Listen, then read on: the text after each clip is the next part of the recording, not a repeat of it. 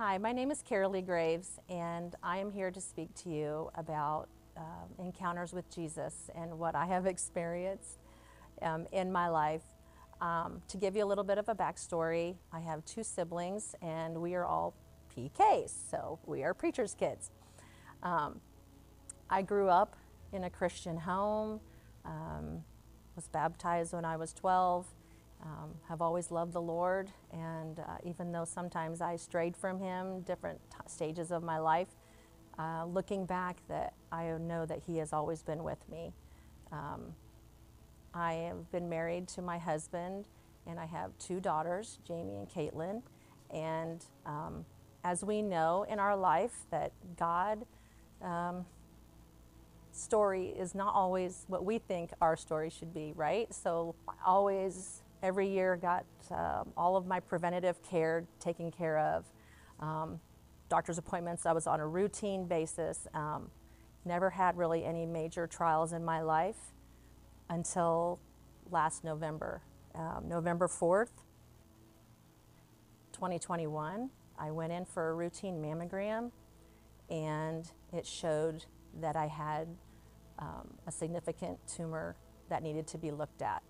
And so, of course, when you get that kind of message from your doctor, your life kind of goes into a whirlwind, and you get a ton of phone calls from different doctors, and trying to figure out what type of appointments that you need to do, and scans and biopsies and so on. And so I started that path, and I was blessed with a sister who was a nurse who referred me right away to the right breast surgeon and the right doctors. And so I started that path, and I knew right then and there that those doctors, the way they called me personally on my cell phone and treated me, and how they just cared for me, I knew that I was just really at peace with my doctors, and I couldn't have asked for better. And so as I started into that, I was diagnosed with invasive ductal carcinoma, aka metastasized breast cancer. After I was diagnosed and started into the appointments, the first thing kind of God spoke to me about was the book Isaiah. He just came to me one morning. He said, Isaiah. I said, okay, Lord. So I knew I had to dive in to the book of Isaiah. And I'm going to read a scripture to you that has spoke to me in many different ways throughout my journey. It's Isaiah 40:28-31. I'm not always very good with memorizing verses, but here it goes. The Lord is the everlasting God, the creator of all the earth. He never grows weak or weary. No one can measure the depths of his understanding. He gives power to the weak and strength to the powerless. Even youth will become weak and tired, and young men will fall in exhaustion. But those who trust in the Lord will find new strength. They will soar high on the wings like eagles. They will run and not grow weary. They will walk and not faint. So through this journey, let me tell you a little bit about my Jesus.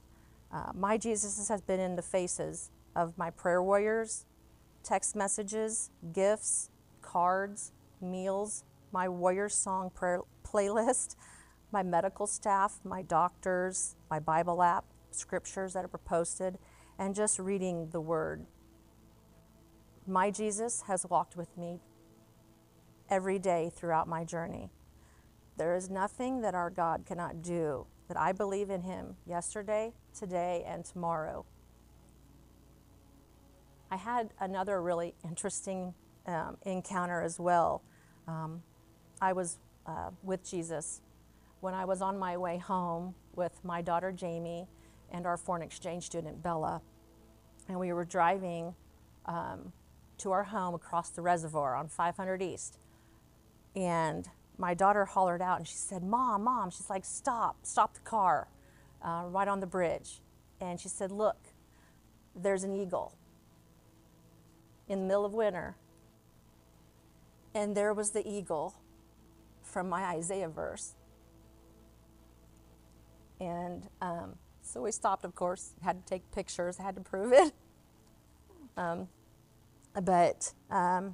Anyways, it brought me to tears, and I said, okay, Lord, I knew you were always there with me, but this encounter, it just solidified it. So my girls asked me later on that evening about, I was telling the rest of my family about this, and they were asking me, how do you know when God is present?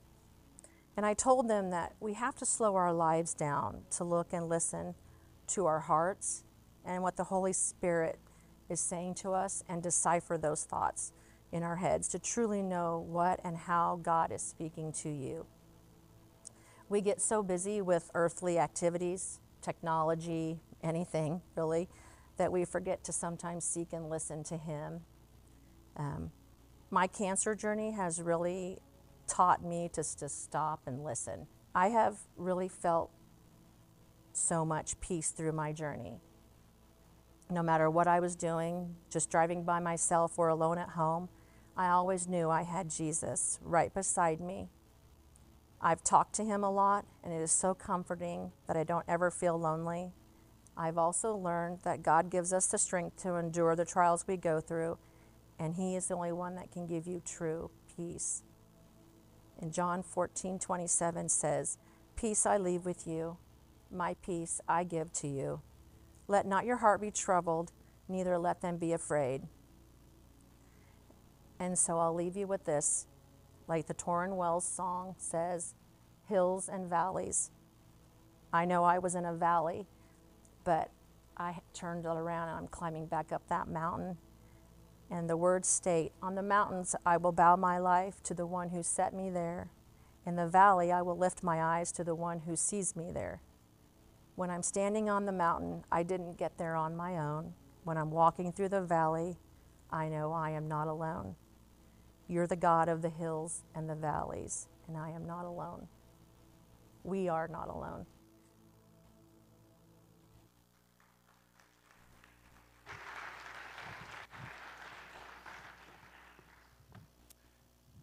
Everybody has a story.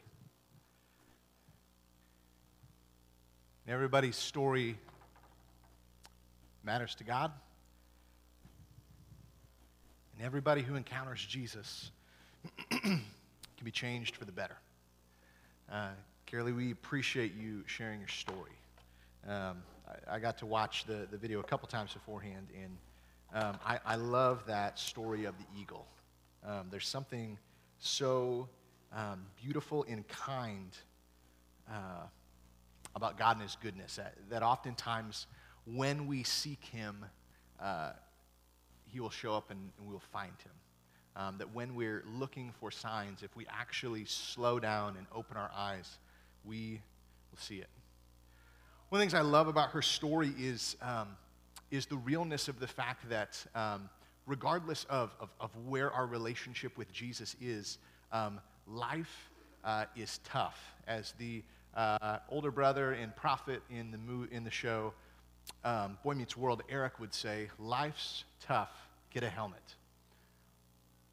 It's true. Every single one of us run into problems, puzzles, and pain in our lives. None of us are immune from dealing with things that we weren't expecting.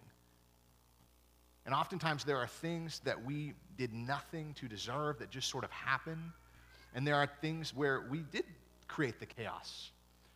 And regardless, in the midst of it all, the only way to find true peace is to experience God's presence, which brings a peace that transcends the understanding in the circumstances of our story.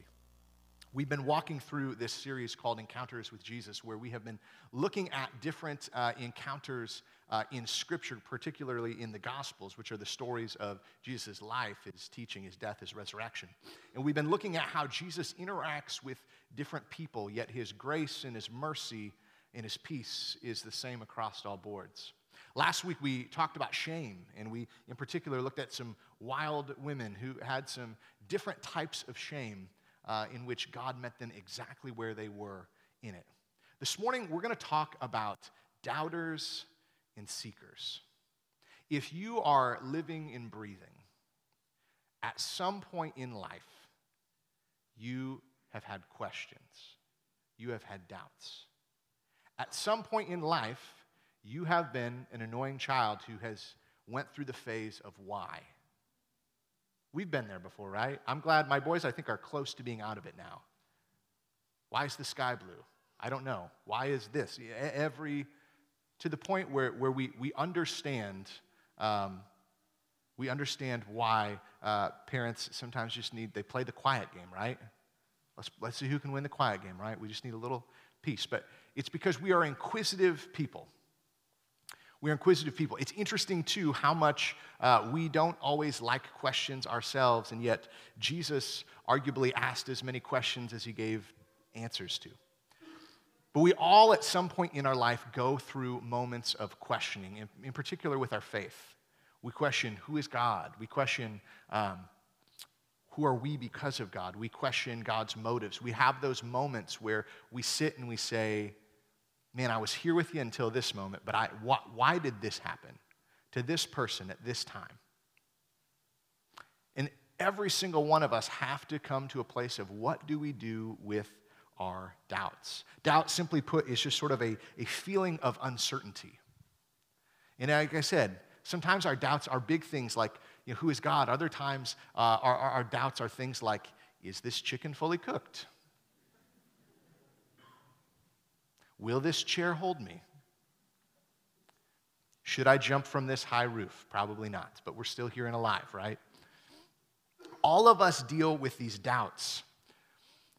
And one of the things that I think is really difficult when it comes to this idea of doubts in faith and Christianity and Jesus is the fact that many of us are obsessed with answers to questions that sometimes either do not really matter or to things that we will not be able to fully know.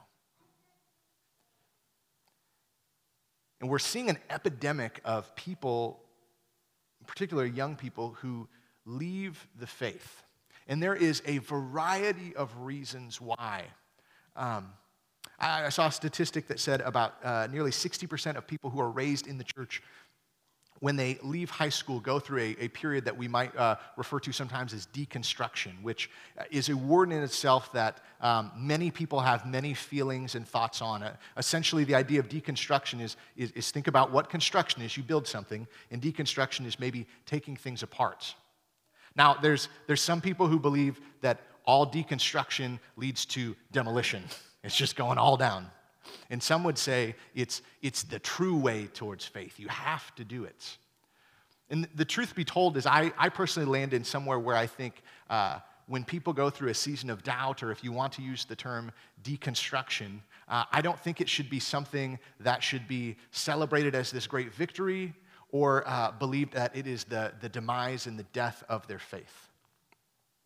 But one thing I've experienced talking to peers when I used to be a youth pastor is that many people whom leave the faith, it's not the kids who you assume were already asking all the questions.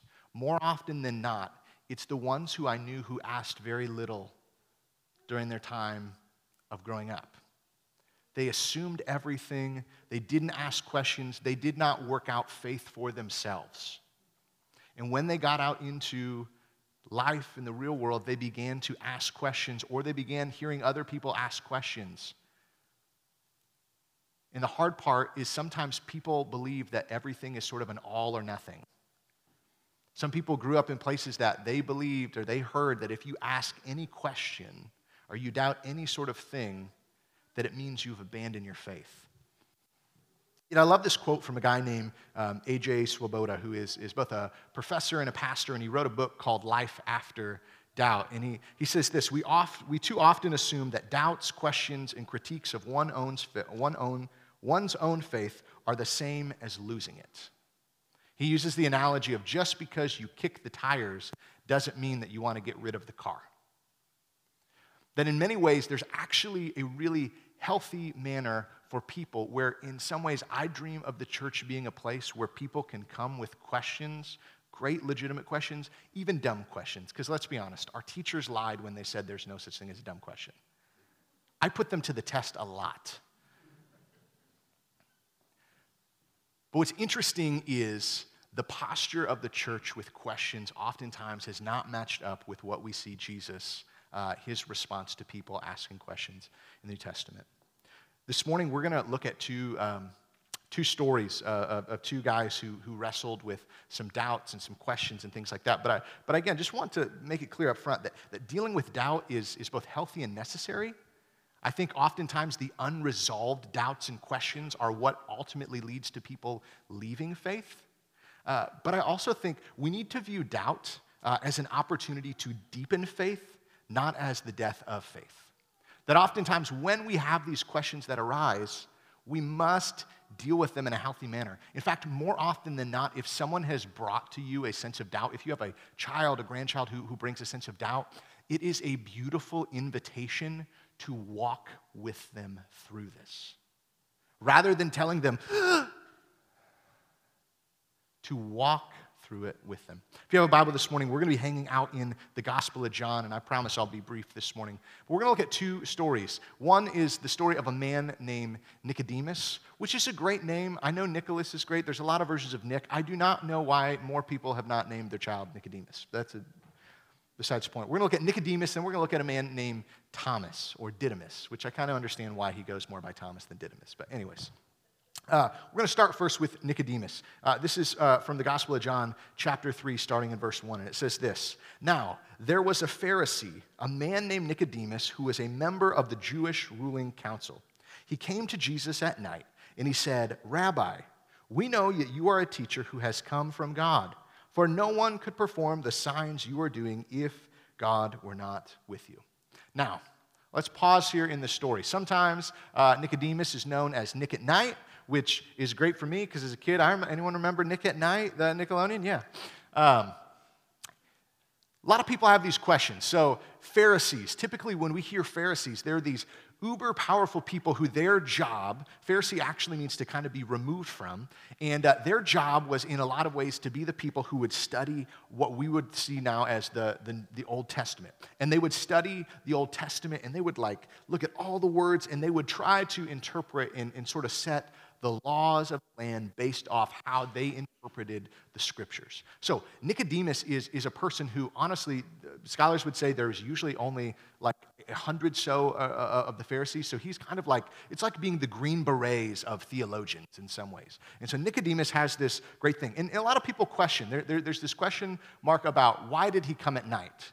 Some would say that he came at night because he didn't want to be seen. That if he kind of comes in the secret of night, his Pharisee friends aren't going to question him for going, to see the, homeless former carpenter turned rabbi guy who's spouting off some interesting things to them at the time. Others would say that actually he would have went at night because it was common for a rabbi or a teacher like Jesus, who Jesus was, that would have been sort of the prime time where they wouldn't have a bunch of people crowding around them. They'd be studying. So he, maybe it was the idea that he came because he wanted to get him at like his brain power capacity when no one else is around and he can ask these big, deep questions. Regardless, it doesn't exactly matter. We just know that it's interesting that this person who comes from a group who would normally say they have all the answers, it's interesting that he decides to come to a person whom none of the rest of them would have wanted to come to and ask some questions. And this is how it plays out. He wants to tell him, hey, I don't really know who you are, but I know it seems like you're on to something good. It says this, Jesus replied, very truly, I tell you, no one can see the kingdom of God unless they are born again. Now, it's interesting. This isn't a question that Nicodemus asked. This is just an answer that's freely given. And so Nicodemus, though, engages in the conversation. He says, how can someone be born again when they are old? Now, Nicodemus obviously is one of our literal friends. He's literally like trying to picture like a person going back into, you get the picture. He's like, this doesn't, He says, surely they cannot enter a second time into their mother's womb to be born. Jesus answered, "Very truly I tell you, no one can enter the kingdom of God unless they are born of water and spirit. Flesh gives birth to flesh, but the Spirit gives birth to the Spirit."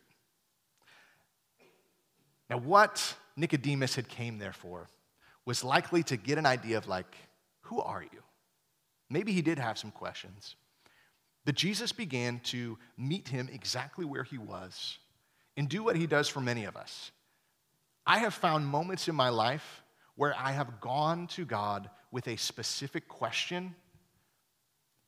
And do you know what he's done? Oftentimes he answered a question that is more important than probably the one that I had. There's been times where I have had a specific question about something. And in some ways, God says, let me answer a question that maybe is a better question that you're not asking. And so when he finds Nicodemus, Nicodemus is probably coming wanting to experience and share knowledge, but instead what Jesus wants him to understand is that God wants to meet him in a radical way to give him new life. And to have new life means that you have to be born again. You can't continue in life, you must begin a new life. And it's not going to be through knowledge or power or prestige, but it's going to be through humility and grace and love. And so this exchange goes on. It says, "You should not be surprised at my saying you must be born again." This is Jesus. "The wind blows wherever it pleases. You hear its sound, but you cannot tell where it comes from or where it's going. So it is with everyone born of the Spirit." "How can this be?" Nicodemus asked. "You are Israel's teacher," said Jesus, "and you do not understand these things. Very truly, I tell you, we speak of what we know, and we testify to what we have seen. But still, you people do not accept our testimony. I have spoken to you of earthly things, and you do not believe me. How will you believe if I speak of heavenly things? No one has ever gone into heaven except the one who came from heaven, the Son of Man. Just as Moses lifted up the snake in the wilderness, so the Son of Man must be lifted up, that everyone who believes may have eternal life in him." Now, Nicodemus gets more than what he bargained for when he went to Jesus. He went probably with his own list of questions and motives. And yet what he got instead is what he needed. And sometimes the painful truth is sometimes when I go to God with what I want, that jerk gives me what I need. Sorry for calling you a jerk. But sometimes there are moments where it's like, no, I wanted to ask you this, that, and the other. And sometimes God just says, hey, have you realized really what you actually want, what you actually need is just me? Because one of the things I've been learning as time has gone on is that God is less concerned with answering all our questions than he is with meeting us in a way that leaves us without question that he is God and that he loves us. There are many of us who want to have every sort of like question answered and every sort of thing lined up before we can say we believe in this God. And yet God's great sort of thing, if he would say like, hey, here's the test, is he just wants you to realize that he is God and that he loves you. And that if you respond to that information, the rest is kind of gravy. It's whipped cream and cherry on top. But so many of us distract ourselves with all of these other questions. And that's interesting, right? Sometimes I think we forget this. This moment with Nicodemus is the setup for arguably the most famous scripture of all time. And most scholars believe that this is probably the author, John, who is one of the apostles, who called himself the beloved apostle, which means either he just really wants you to know that he was super loved by God, or he's kind of like the youngest in their family like me who constantly reminds everyone that they're mom's favorite. Although that's not true, JJ is, but that's besides the point. But the setup for this that we hear in John 3:16, right, and 17. "For God so loved the world that he gave his one and only Son, that whoever believes in him shall not perish, but have eternal life. For God did not send his Son into the world to condemn the world, but to save the world through him." In many ways, I love this is John's kind of commentary on the end of Nicodemus's encounter. is, hey, there are so many things that you want to know. There are so many things that you want to bring. And truthfully, if we boil it down, this is the important thing, is that you would really know who Jesus is. Because when you really know who Jesus is, then you really know who you are. And when you really know who you are, you begin to live in his will, in his way. And the truth is if we start at the starting point that Jesus truly is God, we begin to maybe take away the steps of like this phrase that I hear people say sometimes, where it's, I could never believe in a God that fill in the blank. I just don't know if I can follow him if fill in the blank. And there's this interesting piece of the culture and time and sort of day and age that we live in where it's sort of funny. Sometimes I feel like we have taken the God of all the universe, placed the stars in the sky, created us, give us life, all this sort of stuff, and we sort of put him in like, we're in like Judge Judy's courtroom, and like we put him in the seat and like, can you answer this question for me? And it's interesting because our starting point still in many ways is our preference and our views of what is justice and truth and goodness. And yet it's wild, right? Because we've talked about gravity before, right? Gravity could care less about our feelings or our thoughts. If I throw an apple up in the air, gravity does not care if it's going to hit me. It's going to hit me. If I jump off a building, gravity is not going to say, ooh, he does not want to hit the ground there, so let me just stop this. And yet many of us, which the interesting thing is that God is kind to us, is the fact that many of us look at God like, hey, I know you're the God of all the universe, you set the stars, sky, all this sort of stuff, but could we talk about this thing? Is this negotiable? Like maybe could we not do this piece of it? And yet there's a huge piece that really we have to remember that faith requires that we follow with all of the answers, and maybe without all the answers that we want. There's some people who I've realized that it's not so much that they wrestle with doubt, but they seek, and when they find the answers they don't like, they're like, well, maybe it's not real at all. Because some of it is we have tricked ourselves into thinking that we are the smartest person on earth. I've been guilty of that. There are times where like I'll have these moments where I'm like, God, I thought of something you didn't. Let's have a powwow. I'll send you a Zoom link. And a big piece of faith, right, is what? Is the fact that I don't have all the answers all the time. That faith requires that I actually take a seat, take a step, and trust. Because to be honest, if I knew every single answer to every single thing, that wouldn't be faith.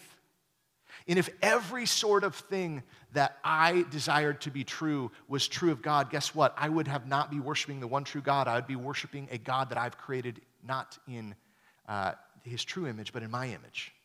You know, it's the deep irony of how the enemy works, right? Is that we were created in God's image with the idea that we would reflect his image, his goodness, his characteristic. And yet many of us seek out God hoping that he will be more made into our image. And that's not the way that it works.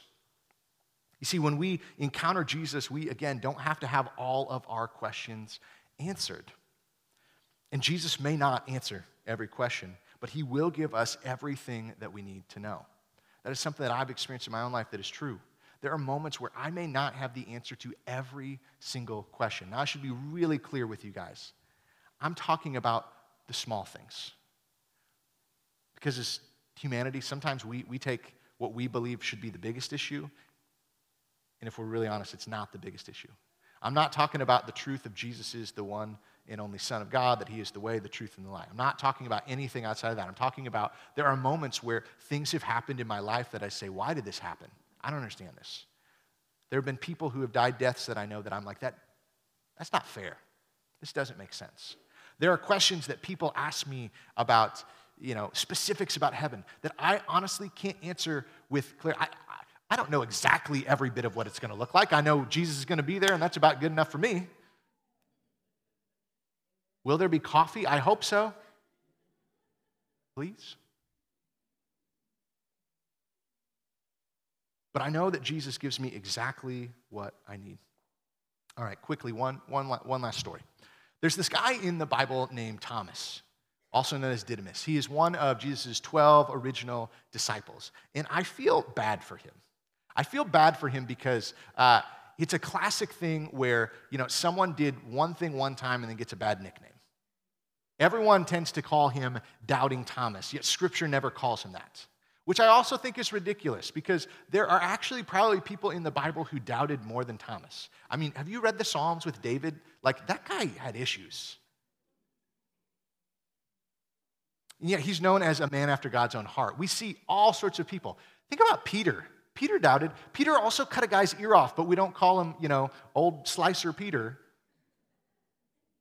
And yet, Thomas has this one encounter. Yet, throughout Scripture, the moments that we see Thomas, he oftentimes is saying what no one else wants to say, which I appreciate. He's oftentimes stating the things that no one else wants to say. At one point, he is the one disciple who's basically saying, yep, we're going to Jerusalem with Jesus and going to die with him.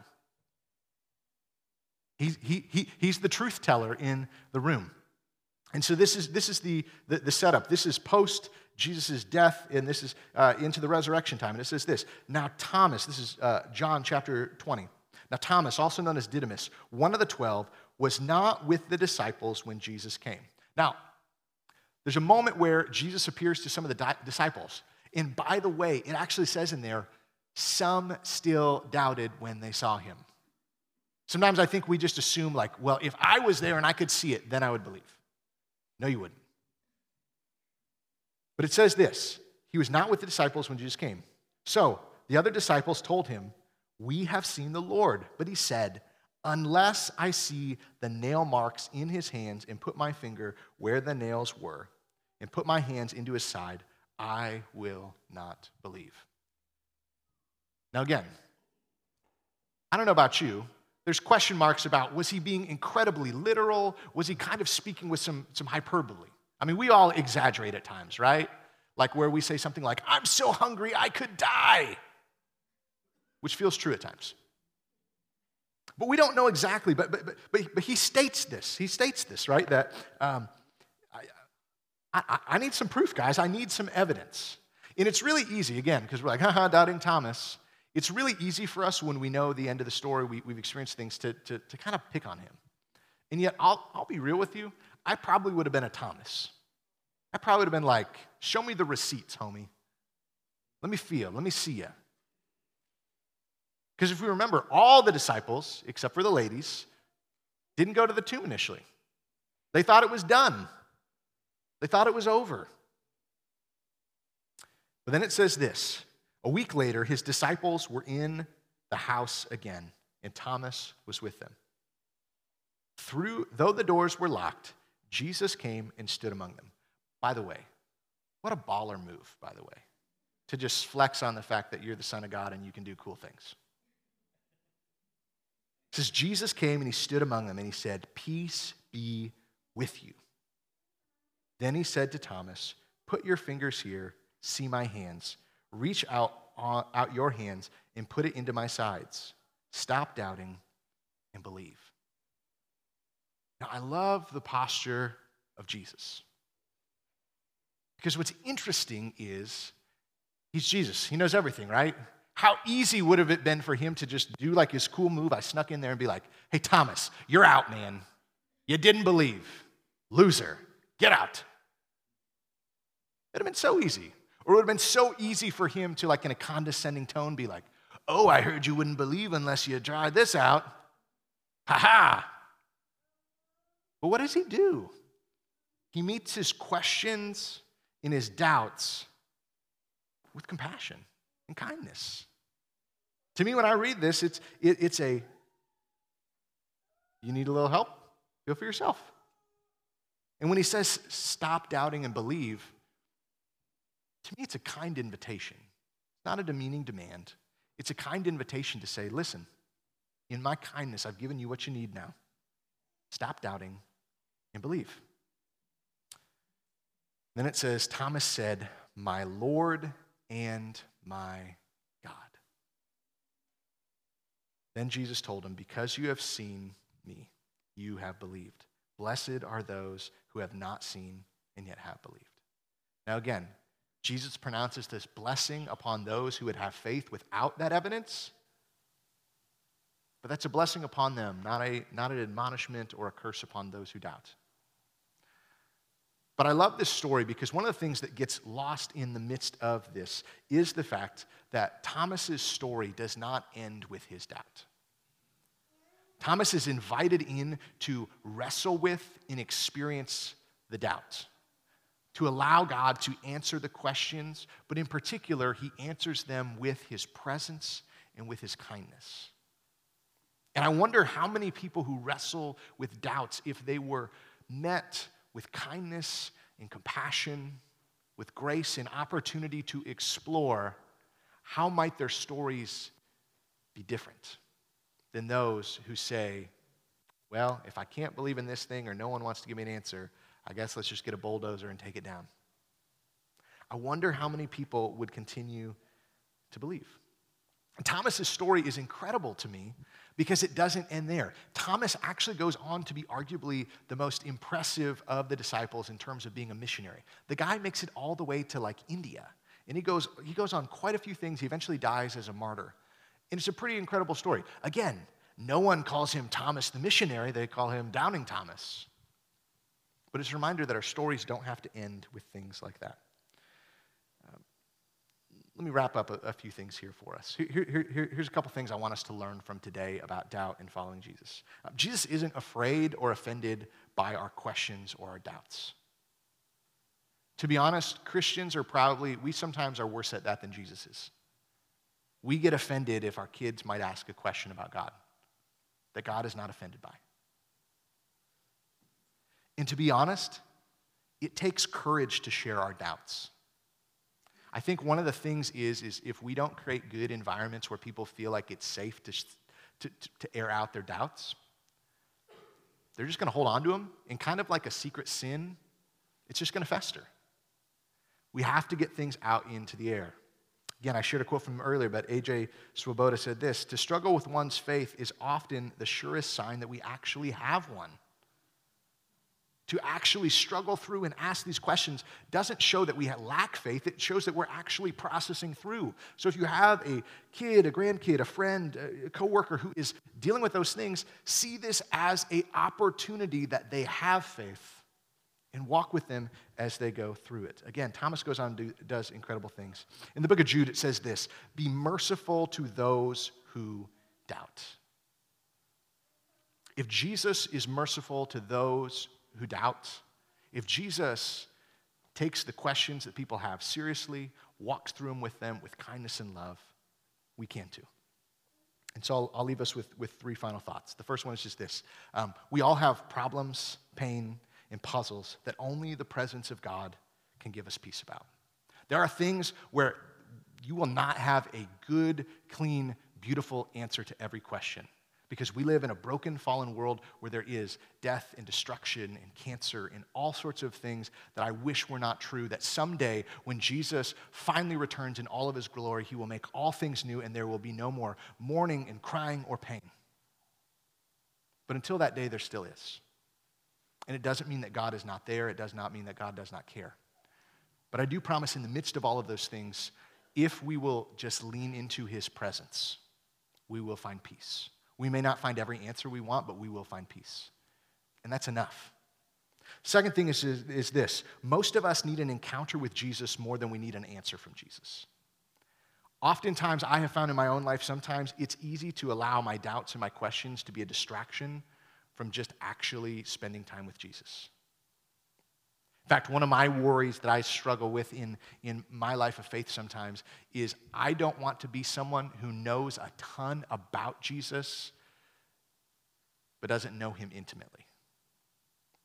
I don't want someday when I get to the pearly gates to be like, I'm part of the Jesus fan club. Let me spit off all these facts.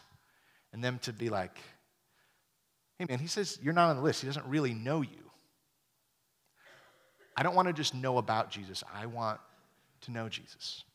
And for many of us, that might be true, that some of us need to seek encounter with Jesus. Because at the end of the day, for me, the reason why ultimately I continue to follow the way of Jesus, to trust the Bible, to believe in all of these things is because I have had radical encounters with Jesus that I cannot explain away, and I can't fully understand.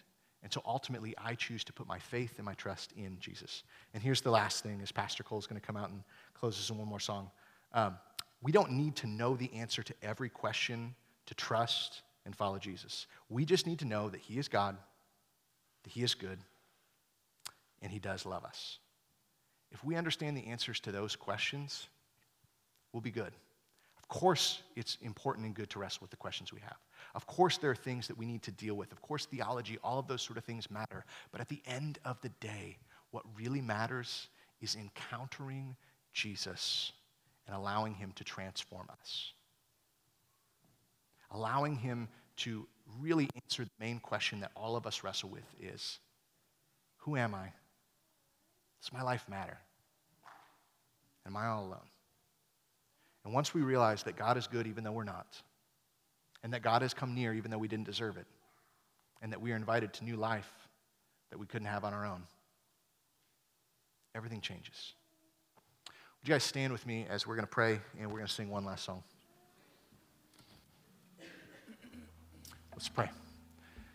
Heavenly Father, we are grateful for the fact that you are a God who is not frustrated when we have all these questions, who doesn't just cast us aside, that you are a God who gives us so many chances and who also invites us into the journey of faith, which is one that takes a lifetime, which is one that has its twists and turns. But Father, we are grateful for the fact that you are solid and steady, that you are a firm foundation that we can trust. And so, Father, I pray that if some of us in this room have doubts this morning about your goodness, Father, I pray that they would encounter your presence in this moment, in the days ahead, in a way in which they may not be able to fully articulate it or explain it,